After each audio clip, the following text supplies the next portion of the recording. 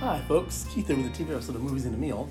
Who would have thought that What We Do in the Shadows, a little Australian mockumentary about vampires would, like the subjects it mocks so mercifully on the FX show of the same name, have so much staying power?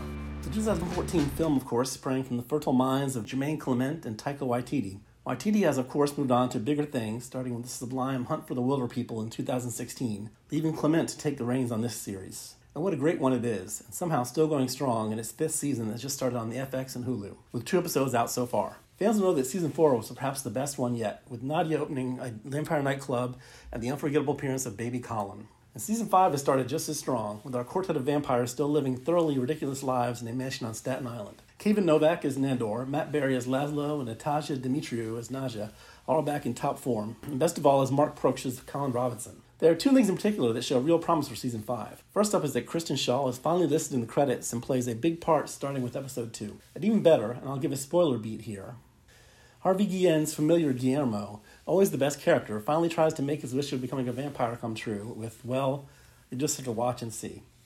In short, this show is miraculously still going strong, so if you're a fan, keep watching, and if not, it's definitely time to start. And I always appreciate that FX is smart about filling that late summer void.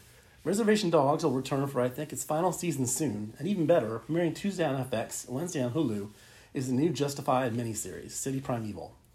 And you can count me as thoroughly psyched for this. This new installment of the series that first wrapped up in 2015, of course, features the return of Timothy Oliphant's Marshall Raylan Givens, still one of the very best characters ever created by Elmore Leonard. This time out, he's in Detroit, a favorite Leonard setting, and for this 8-episode run, Oliphant will be joined by his actual daughter, Vivian, playing Raylan's daughter, Willow. This is